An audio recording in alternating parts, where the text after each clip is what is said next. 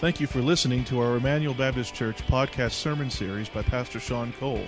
Emmanuel exists to display God's glory, declare God's gospel, and to disciple for God's Great Commission. If you have any questions about this message or would like more information about our church, you can visit our website at www.ebc-online.org. Now here's Pastor Sean. If you've got a copy of God's Word, let's open it together to John chapter 15.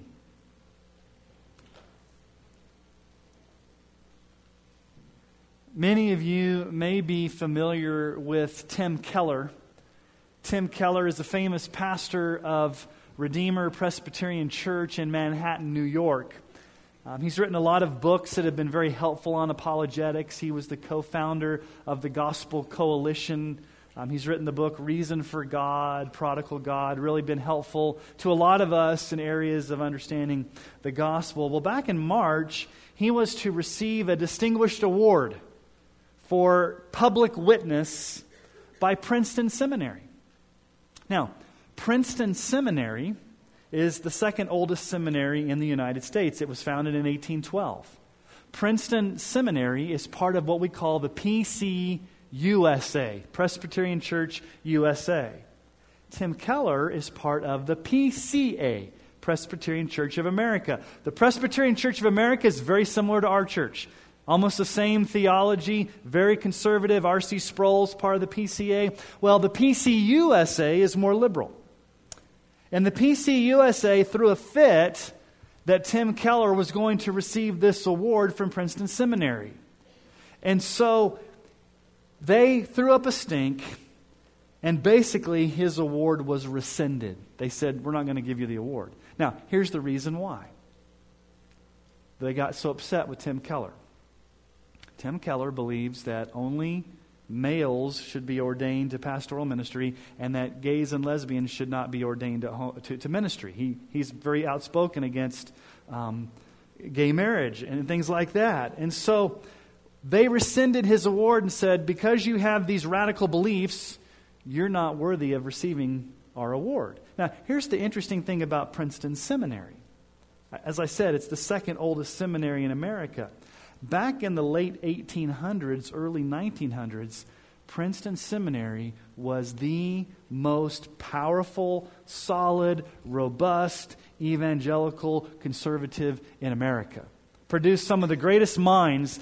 B.B. Warfield came out, and probably to this day, his writings on the doctrine of Scripture are probably some of the best to ever be produced. But in the 1920s, Princeton started going liberal. And then there was a professor there named J. Gresham Machen who said, they've gone too far, we're going to start our own seminary. So in the late 20s, he started Westminster Seminary in Philadelphia. To this day, Princeton, which used to be very, very solid, very, very conservative, is one of the leading liberal seminaries in America that's abandoned Scripture and has embraced a lot of dangerous theology. A few years ago, the PCUSA decided to change the lyrics to In Christ Alone, the song that we sang this morning. They did not like the line, the wrath of God was satisfied. They changed that to the love of God was magnified. They did not want to have anything related to God's wrath against sin and things like that. So here's my point.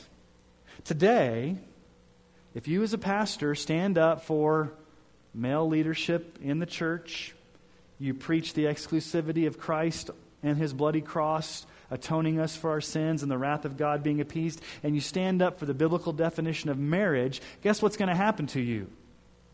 You're going to get rescinded an award that you're supposed to win for biblical witness. Now, this is quote-unquote a minor persecution that exists in America. It's nothing like what our brothers and sisters are experiencing in Myanmar and Sudan and Somalia and North Korea and Iran. But here's the reality of our culture today. If you don't understand this, you need to understand this. We live in a world that is not only indifferent to Christianity, it is actually at times hostile to Christianity.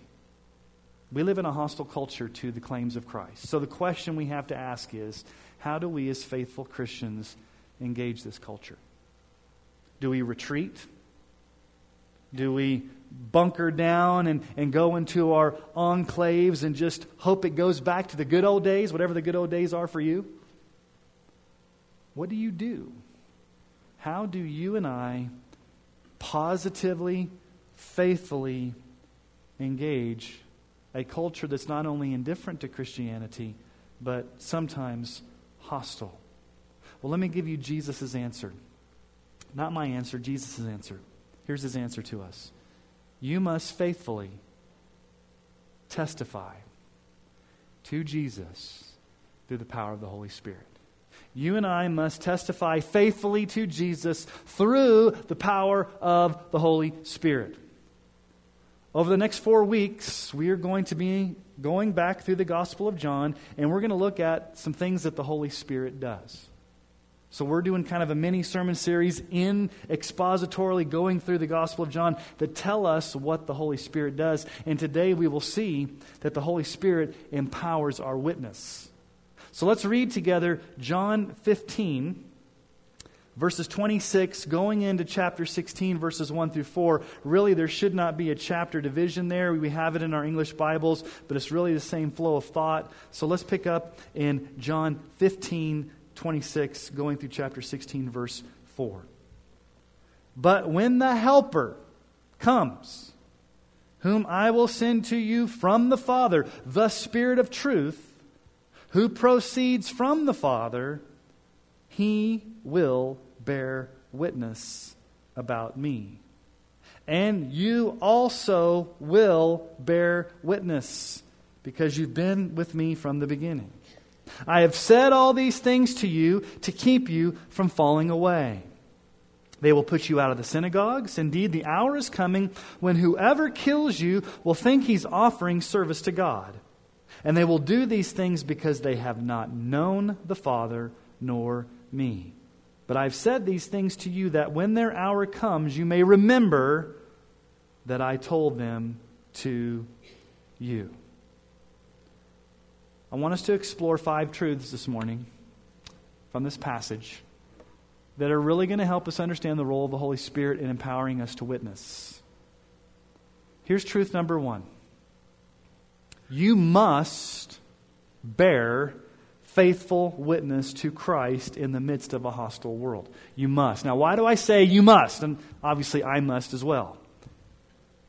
Verse 27, Jesus says, you will also bear witness. In the original language, it is in a command.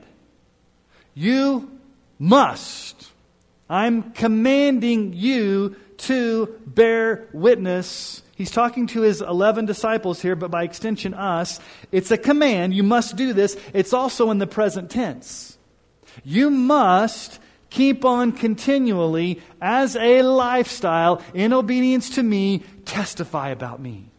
You must witness. You must be faithful to the Great Commission. You must share the gospel. There is no option for us as Christians to be passive in sharing our faith. Jesus says, you must testify about me. You must tell people about me. It's not an option. Now, this is scary. It's scary for me. It's uncomfortable. It's unsettling. Because when you begin to testify about Jesus, the culture's not going to like what you have to say. You're going against culture. You may be seen as, man, you're one of those fanatics. You're one of those bigoted Christians that talk all about Jesus. It's scary. And what's going to be the temptation for us, and what's going to be the temptation for these disciples? I don't want to open my mouth.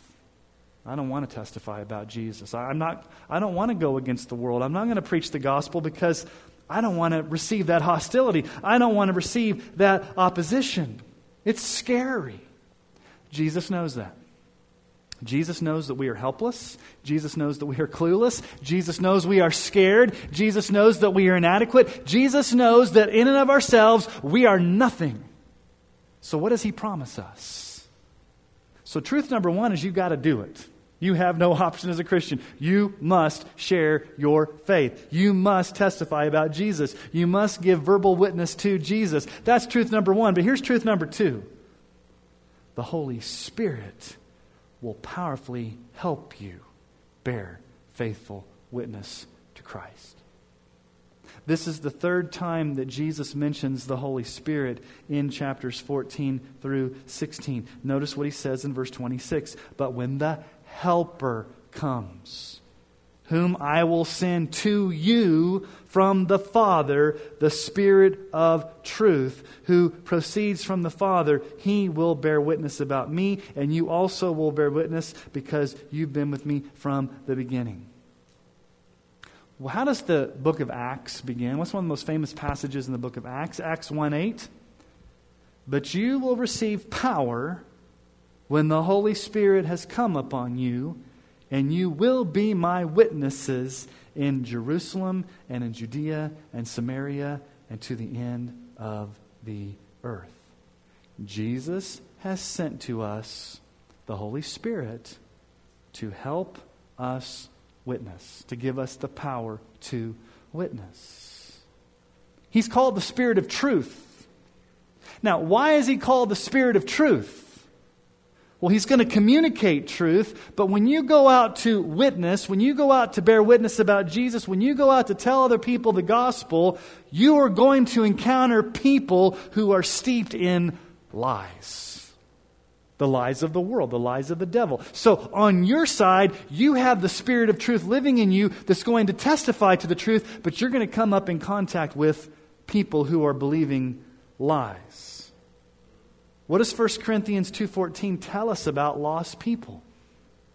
Paul says in 1 Corinthians 2:14, the natural person does not accept the things of the Spirit of God, for they are folly to him. He's not able to understand them because they're spiritually discerned. The natural person. This is talking about a lost person, an unregenerate person. A person without Christ does not understand the things of the Holy Spirit. He's not even able to understand these things. So when you begin to share the gospel with the person who's lost, it's going to be crazy talk to them. It's going to be foolish. It's not going to make sense. There's a blinder over their eyes. They are not going to accept what you have to say. The Bible here says they're not even able to, unless the Holy Spirit does something in their hearts and minds to bring them to the truth. We're going to look at that in more detail next week. So how does this happen? What's going on? When you're witnessing to a lost person, when you're talking to a lost person, when you're sharing the gospel to a lost person, you need to understand what is going on. Paul tells us in 2 Corinthians chapter 4, verses 3 through 6. He says this, even if our gospel is veiled, if it's veiled, if there's a cover, it's veiled to those who are perishing.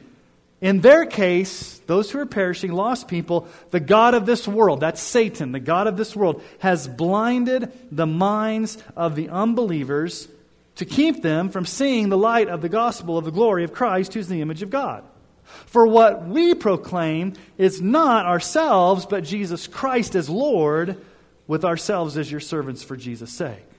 For God, who said, let light shine out of darkness, has shone in our hearts to give the light of the knowledge of the glory of God in the face of Jesus Christ.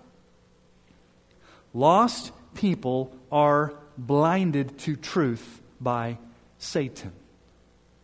They are spiritually blind. They are spiritually dead. They have dead, stony hearts that cannot accept the things of the gospel. Paul says when you share the gospel, it's going to be foolishness to them. Okay, that's a huge problem. If lost people are dead, if lost people are blind, that's a huge problem. But verse 5 says you have a responsibility. I have a responsibility. What does Paul say in verse 5? We preach Christ as Lord. So what do? We preach Jesus. We share about Jesus. We testify to Jesus. And what does God do? Verse 6. Just like it was on the day of creation when God said, "Let there be light," and there was, and light shone in the darkness, God reaches down into the depths of a sinner's heart and mind, and He, as it were, turns the light bulbs on and takes the blinders off and gives them the ability to understand truth, and the Holy Spirit invades their heart, and the Holy Spirit is the one that brings them to the truth. You can't open a blind person's eyes. You can't replace a heart of stone with a heart of flesh. You can't do anything to spiritually bring a person to the point of understanding truth. The only thing you can do is preach Jesus. You testify to Jesus. You bear witness to Jesus. And when you do that, God does the work of opening the eyes. God does the work of opening the heart.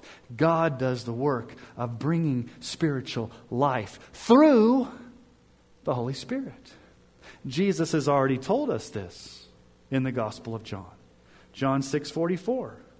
No one can come to me unless the Father who sent me draws him, and I will raise him up on the last day. Just a few verses down in John 6:63. It is the Spirit who gives life. The flesh is no help at all. The words that I have spoken to you are spirit and life. So here's the issue. God is most pleased to use your testimony, your verbal witness, your bearing witness to Jesus, to open blind eyes, to bring spiritual life, to grant newness of life to people who are lost. And so God has given us the Spirit of truth. God has given us not only a body of truth, the historical death, burial, and resurrection of Jesus Christ, but He's given us a person.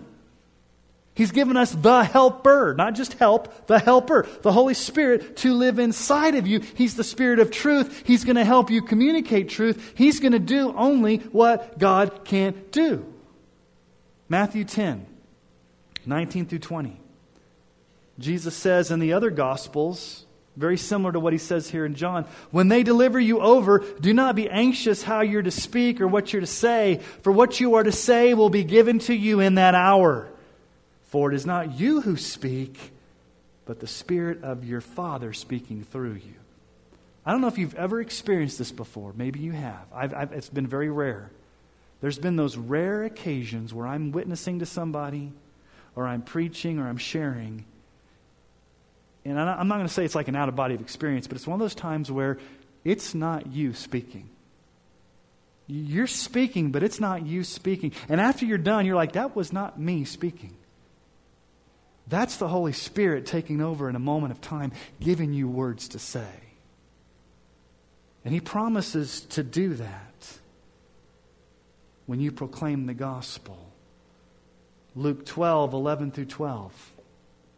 When they bring you before the synagogues and the rulers and the authorities, do not be anxious about how you should defend yourself or what you should say, for the Holy Spirit will teach you in that very hour what you ought to say. You're in a witnessing encounter and you have no idea what to say? I don't know what to say. Guess what? There are times when you may just need to open your mouth and God will give you the words to say through the Holy Spirit. He will give you the power to testify to truth. So there are two very important things you need to understand. First of all, those who are lost are truly lost. They are dead in their sins. They are blinded by Satan. They are desperately in need of God's sovereign grace to overcome that spiritual deadness. And you and I on our best days can't do that. The greatest evangelists can't do that. Billy Graham couldn't do it. Charles Spurgeon can't do it. Ravi Zacharias, Matt Chandler, Greg Laurie, whoever it is you hold up as an evangelistic preacher, they cannot open dead hearts, blind eyes. They can't bring spiritual life. So number one, people are really, really lost. But number two, you and I desperately need the Holy Spirit. See, here's the thing. You and I desperately need the Holy Spirit to give us the power to witness, and the lost person desperately needs the Holy Spirit to bring spiritual life. So both of us are dependent upon the Holy Spirit. He, as the truth, the Spirit of truth, as the helper, is indispensable to your witnessing and to the salvation of lost people. I don't know if you realize how important the role of the Holy Spirit is in your witnessing and in the salvation of lost people. He's indispensable. You can't live without Him. The lost person can't live without Him.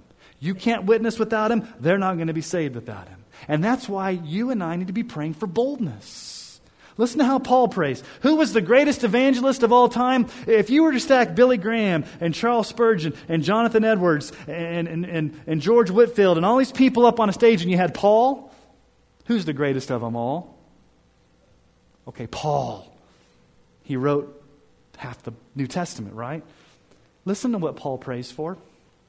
In Ephesians 6, 18 through 20, Paul says this, praying at all times in the Spirit, with all prayer and supplication to that end, keep alert with all perseverance, making supplication for all the saints, and pray for me.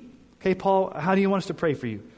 That words may be given to me in opening my mouth boldly to proclaim the mystery of the gospel, for which I am an ambassador in chains, that I may declare it boldly as I ought to speak. What's Paul praying for? Give me boldness. Holy Spirit, I need boldness. Would you pray for me that when I open my mouth, I may be bold? This is Paul praying for boldness. How much more do we need to be praying for boldness? In Colossians 4, 2 through 4, listen to what else he prays for. Continue steadfastly in prayer, being watchful in it with thanksgiving. At the same time, pray also for us. Okay, Paul, how do you want us to pray for you? That God may open to us a door for the word to declare the mystery of Christ, on account of which I am in prison, that I may make it clear, which is how I ought to speak. Okay, first Paul says, Lord, help me make it bold. Secondly, Lord, help me make it clear. That's what we should be praying for when you share the gospel. Holy Spirit, would you give me boldness? Holy Spirit, would you give me clarity? I want to be clear and I want to be bold. And Holy Spirit, I mumble over my words and I jumble over my words and sometimes I don't know what to say and this witnessing encounter is happening and a person asks me a question. I'm helpless. Anybody been there before? What do you do in those moments? Holy Spirit, give me boldness.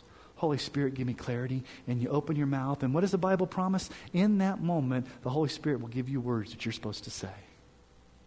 He's going to meet your need at that moment. Now, here's the problem. If the world hates Christians, if the world is offended by our message, if they're enslaved to sin, if they're blinded by Satan, and they desperately need the Holy Spirit, and this whole evangelism thing is a spiritual warfare, there's an inherent danger that we as Christians face. So this leads us to truth number 3. The inherent danger. Truth number 3. Hostile opposition from the world may cause you to stumble in your faithful witness to Christ. May cause you to stumble. Now, we've been out of John for the past 3 or 4 weeks, but let's just go back and read what we talked about a few weeks ago. Go back up to chapter 15, verse 18. This is a flow of thought that Jesus has already started back up in verse 18. We looked at this about 4 weeks ago. What does Jesus say? If the world hates you, know that it's hated me before it hated you. If you were of the world would love you as its own. But because you're not of the world, but I chose you out of the world, therefore the world hates you. Remember the word that I said to you, a servant is not greater than his master. If they persecuted me, they will also persecute you. If they kept my word, they will also keep yours. Okay, what does Jesus say? Hey, the world's going to hate you. The world's going to persecute you. There's going to be intense hostility. There's going to be opposition. When you go out and you share your faith, when you give your testimony, when you go out with the gospel and the name calling starts to happen, and the marginalization starts to happen, and the claims of bigotry and narrow-mindedness and the opposition and the persecution, when all that starts to happen because you testify about me, what are you going to be in danger of doing, disciples? You may be in danger of stumbling. Now notice what Jesus says in chapter 16, verse 1. What does he tell them? I have said all these things to you. What are all these things he said? Well, everything he just said before that about being hated, about being persecuted, all these things I've said to you to keep you from falling away. The best translation of that word is really where we get the word scandalize. It's the Greek word scandalizo. The disciples, I don't want you to be scandalized by my message. I don't want you to be offended. I don't want you to be offended to testify about me. I don't want you to fall away or be scandalized by being identified with me. I don't want you to be surprised when the attacks come. Now, there had already been false converts in the Gospel of John who got offended at Jesus. They stumbled. They were scandalized. Remember in John chapter 6, the feeding of the 5,000. Jesus feeds 5,000 people, and they follow him over the Sea of Galilee, and they come and they want him to do more miracles because, hey, we've got a guy that can give us free Happy Meals every day. We want this guy. He's giving us free food. And Jesus says, now, time out. I am the bread of life. You've got to come to me. You've got to repent and believe. He basically lays down the gauntlet and says, I'm not here to meet your selfish needs. I am the bread of heaven. I'm the Lord and Savior. You must follow me. You must come to me. You must surrender to me. And let's pick up in that story and find out how they responded to that. So turn back to John chapter 6 for a moment, because I want to show you where that same Greek word that's used in chapter 16 verse 1, scandalizo, don't be scandalized, don't be offended, shows up in John chapter 6. So John chapter 6 is a really long chapter, but pick up in verse 58. This is right after the feeding of the 5,000. It's right after the bread of life discourse where Jesus says, I'm the bread of life. You need to follow me. You need to come to me. You need to believe in me. All of these things about the exclusivity of Christ. And then let's pick up in verse 58. This is the bread that came down from heaven, not like the bread the fathers ate and died. Whoever feeds on this bread will live forever. Jesus said these things in the synagogue as he taught at Capernaum. When many of his disciples heard it, they said, this is a hard saying. Who can listen to it? But Jesus, knowing in himself that his disciples were grumbling about this, said to them, do you take offense at this? Same Greek word. Are you scandalized by what I'm saying? Are you stumbling over what I'm saying? You're finding it hard. You're grumbling. You are taking offense at the gospel. Verse 62. Then what if you were to see the Son of Man ascending to where he was before? It is the Spirit who gives life. The flesh is no help at all. The words that I've spoken to you are spirit and life. But there are some of you who do not believe. For Jesus knew from the beginning those who were his who did not believe, and who it was who would betray him. And he said, this is why I told you that no one can come to me unless it's granted him by my Father. Verse 66. After this, many of his disciples turned back and no longer walked with him. So Jesus turned to the 12, do you want to go away as well? And Simon Peter answered, Lord, to whom shall we go? You have the words of eternal life, and we've believed and have come to know that you are the Holy One of God. They stumbled. This whole group of people did not like the exclusivity of Christ, did not like the call to repentance, did not like the demands of Jesus as Lord. They were offended at what Jesus said to them, and so they grumbled, and the Bible says they turned around and left. They bailed on Jesus. Now, Jesus doesn't go chase after him and say, no, let me lower the bar here. I didn't really mean that. Let me just kind of change up what I'm doing here. No, Jesus turns to his disciples and say, okay, guys, here's your chance. Do you want to go away? Are you going to be offended? Are you going to stumble over me right now? And what does Peter say? We have nowhere else to go, Jesus. You are the one that has the words of eternal life. There's a strong temptation for us to do the same, to get offended at the gospel. Stop and think about what we believe. When you stop and think about what we as Christians really believe and how the world perceives what we believe, and you know there's going to be opposition, and you know there's going to be persecution, and you know there's going to be name-calling, and you know there's going to be embarrassment, and you know all these things are happening, there could be a strong temptation for you and I ourselves to get offended at Jesus. Now, we would never out loud admit that, but we may actually think to ourselves, you know what, I'm not going to share this because I kind of believe it, but I don't want anybody else to know I believe it. I'm offended at this. I'm scandalized by this. And Jesus turns to his disciples and says, listen, I'm telling you this right now, guys. You're going to be persecuted. You're going to be hated. And you need to be prepared for it, because don't be scandalized. Don't be bothered. Don't fall away on account of my gospel. Because remember back when I fed the 5,000? Thousands bailed on me because they were offended. Now, Peter, back at the 5,000, when everybody bailed, what did Peter say? Jesus, we have nowhere else to go. We're going to follow you. Okay. What do we know about Peter? Did not he get offended at Jesus and deny him 3 times? Because he was scandalized by being associated with Jesus?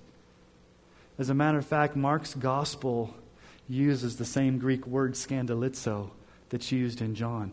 Mark 14, 27 through 31. Jesus is predicting this to his disciples.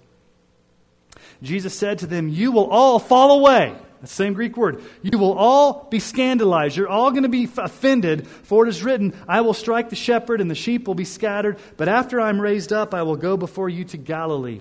And Peter said to him, even though they all fall away, I will not. And Jesus said to him, truly I tell you, this very night, before the rooster crows twice, you will deny me 3 times. But he said emphatically, if I must die with you, I will not deny you. And they all said the same. What happened to Peter?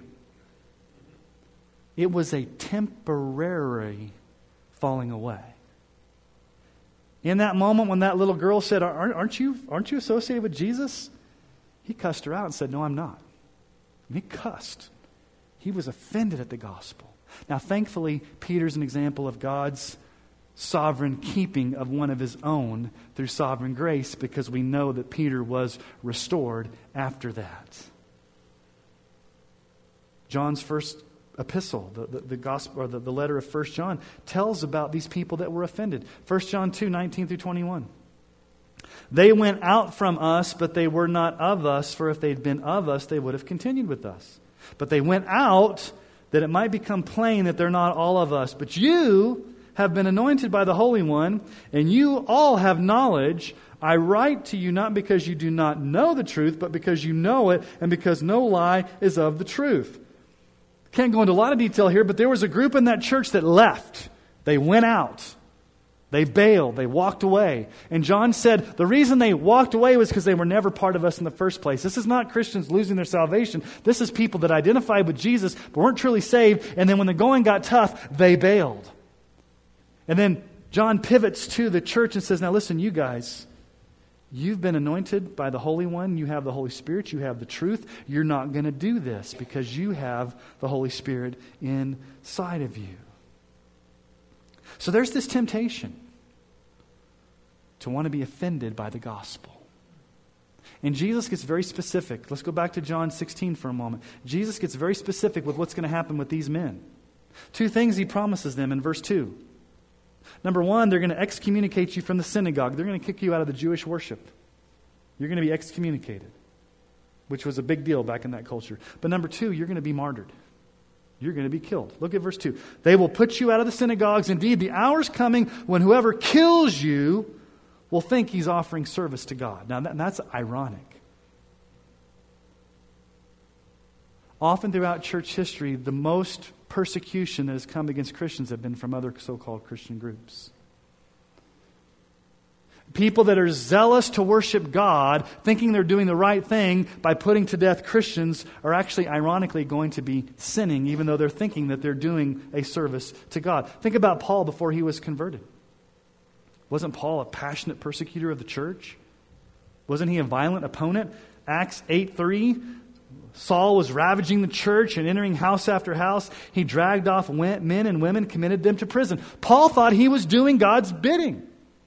I'm doing God's work. I'm a Pharisee. I'm going to go kill those Christians. Acts 26, 9 through 11. Paul, when he's given testimony, he says, I myself was convinced that I ought to do many of these things in opposing the name of Jesus of Nazareth. And I did so in Jerusalem. I not only locked up many of the saints in prison after receiving authority from the chief priests, but when they were put to death, I cast my vote against them.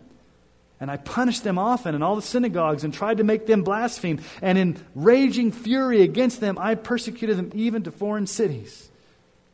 Paul was zealous. I'm doing this in the name of God.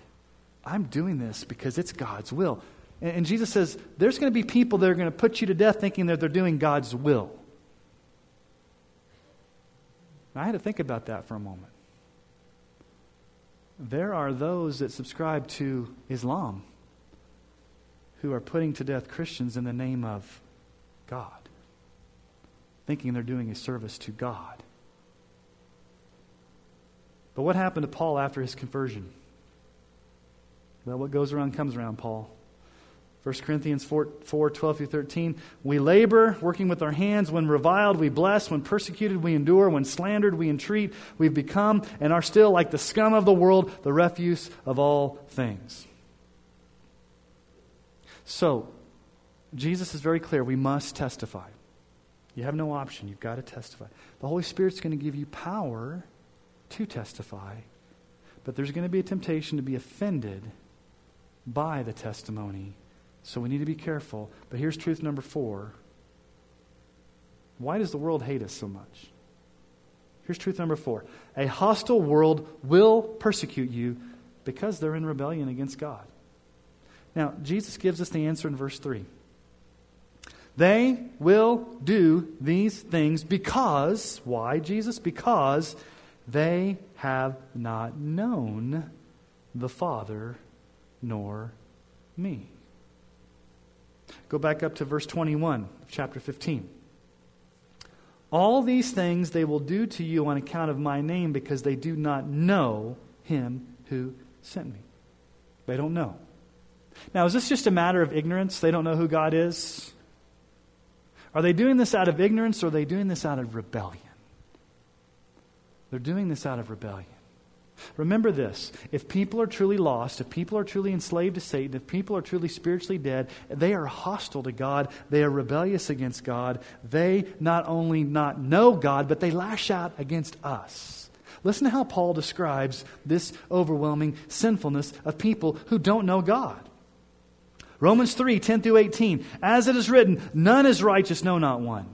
No one understands, no one seeks for God, all have turned aside, together they become worthless, no one does good, not even one. Their throat is an open grave, they use their tongues to deceive, the venom of asps is under their lips, their mouth is full of curses and bitterness, their feet are swift to shed blood, and their paths are ruin and misery, and the way of peace they've not known. There is no fear of God before their eyes. That describes the people that you and I are coming up against, that we're sharing the gospel with. They hate God. They don't seek for God. They don't understand. They're liars. All these things. They don't fear God. Here's the thing. You can be mad about that, or you can be heartbroken and say they desperately need Jesus. These people need Jesus. They need to be saved. They need their eyes open to the truth. They need to have hearts that love God and need to know that God loves them. So I think we need a healthy dose of lostness to know what we're dealing with. I think you know this. But when you actually begin to start sharing your faith, you're getting in the battle. You're getting into the hostility. You're seeing that lostness on the front lines, and you're seeing people who are POWs or prisoners of war of Satan, and they need to be rescued. And God's going to use your witness as the means to open their eyes, open their hearts. They desperately need Jesus, and that's why you desperately need the power of the Holy Spirit to do only what the Holy Spirit can do. Here's truth number 5. You must remember that there will always be hostile opposition to the truth about Christ. If you're waiting for this to go away, I've got sad news for you. It's not. I mean, Jesus told this over 2,000 years ago to his disciples. Do you think it's going to get any better? What does Jesus say to them in verse 4? I have said these things to you that when their hour comes, you may remember that I told them to you. I'm forewarning you, Jesus says. Listen, guys, I've repeated this over and over again to you. You're going to be hated. You're going to be persecuted. They're going to come against you. You need the Holy Spirit. You're dealing with lostness. It's a spiritual battle. You need to remember these things, and it's going to be a constant thing. Acts 14:22. Strengthening the souls of the disciples, encouraging them to continue in their faith, saying that through many tribulations we must enter the kingdom of God. Think about that. Many tribulations before you get to heaven. If you're looking for a clear, easy path to heaven, you signed up for the wrong thing. I hate to tell you that. When you signed up to become a Christian, as it were, you signed up for tribulation. You signed up for spiritual warfare. You signed up for opposition. As a matter of fact, listen to what Paul says to Timothy in 2 Timothy 3:12. Indeed, all who desire to live a godly life in Christ Jesus will be persecuted. J.C. Ryle, he was the Bishop of Liverpool back in the late 1800s. I like to read his expository thoughts on the Gospels are very devotional as well as just really good stuff. And this is what he says. Forewarned, forearmed. You must not look for a smooth course and a peaceful journey. You must make up your minds that you're going to face battles, conflicts, wounds, opposition, persecution, and perhaps even death. That's what Jesus is saying. Make up your mind now, disciples. You've been forewarned. I've warned you in advance. This is going to happen. But praise Jesus, He hasn't just warned us, but He's armed us. And who has He armed us with? The Holy Spirit. The Holy Spirit is the helper who lives inside of you. He's the Spirit of truth who lives inside of you. He empowers your witness. He gives you strength to be bold. He overcomes all of those weaknesses. He's the ever-present source of help living inside of you to give you that boldness and that clarity. And so you and I must testify to Jesus. We have no option to sit on the sidelines. We have no option to be passive. We're on the front lines of engaging a lost world with the gospel that needs to know about Jesus Christ. And so we can be mad at it. We can throw up our hands and we can retreat and we can say, you know what? I don't like this culture. I don't like the opposition. I don't like the fact that America's not the way it was before. I don't like all this liberalism. I don't like all this stuff. I don't like it. Well, you can have some cheese with that wine. Or you can say, God, You've placed me here at such a time as this, in this community, at this time, at this place, for this purpose, and I more than ever need to open my mouth. And I more than ever need to share the gospel. Because we're on the side of truth. We have the Holy Spirit. We have the answers the world is looking for.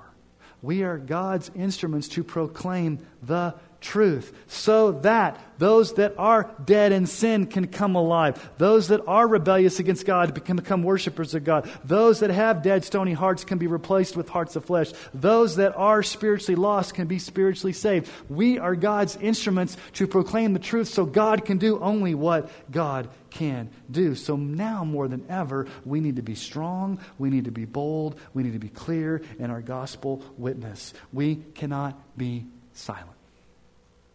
And we cannot retreat.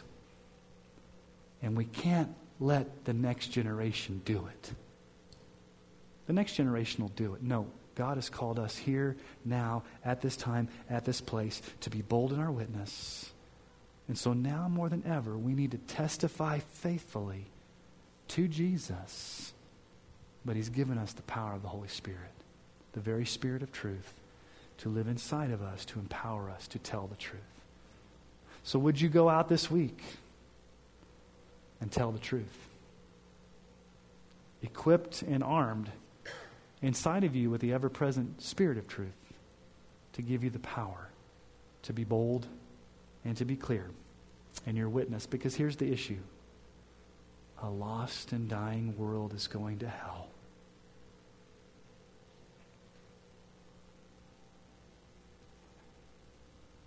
And they need the answer. They need the gospel. They need to hear the truth. And God has given us the truth to be shared. So don't hide your light under a basket, but let your light so shine that people would know the truth, and the truth would set them free. Let me ask you to bow your heads this morning.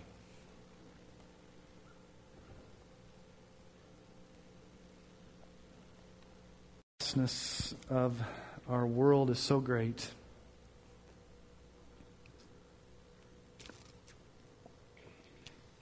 And the opposition to truth is so heavy. Sometimes it seems like we're waging a losing battle.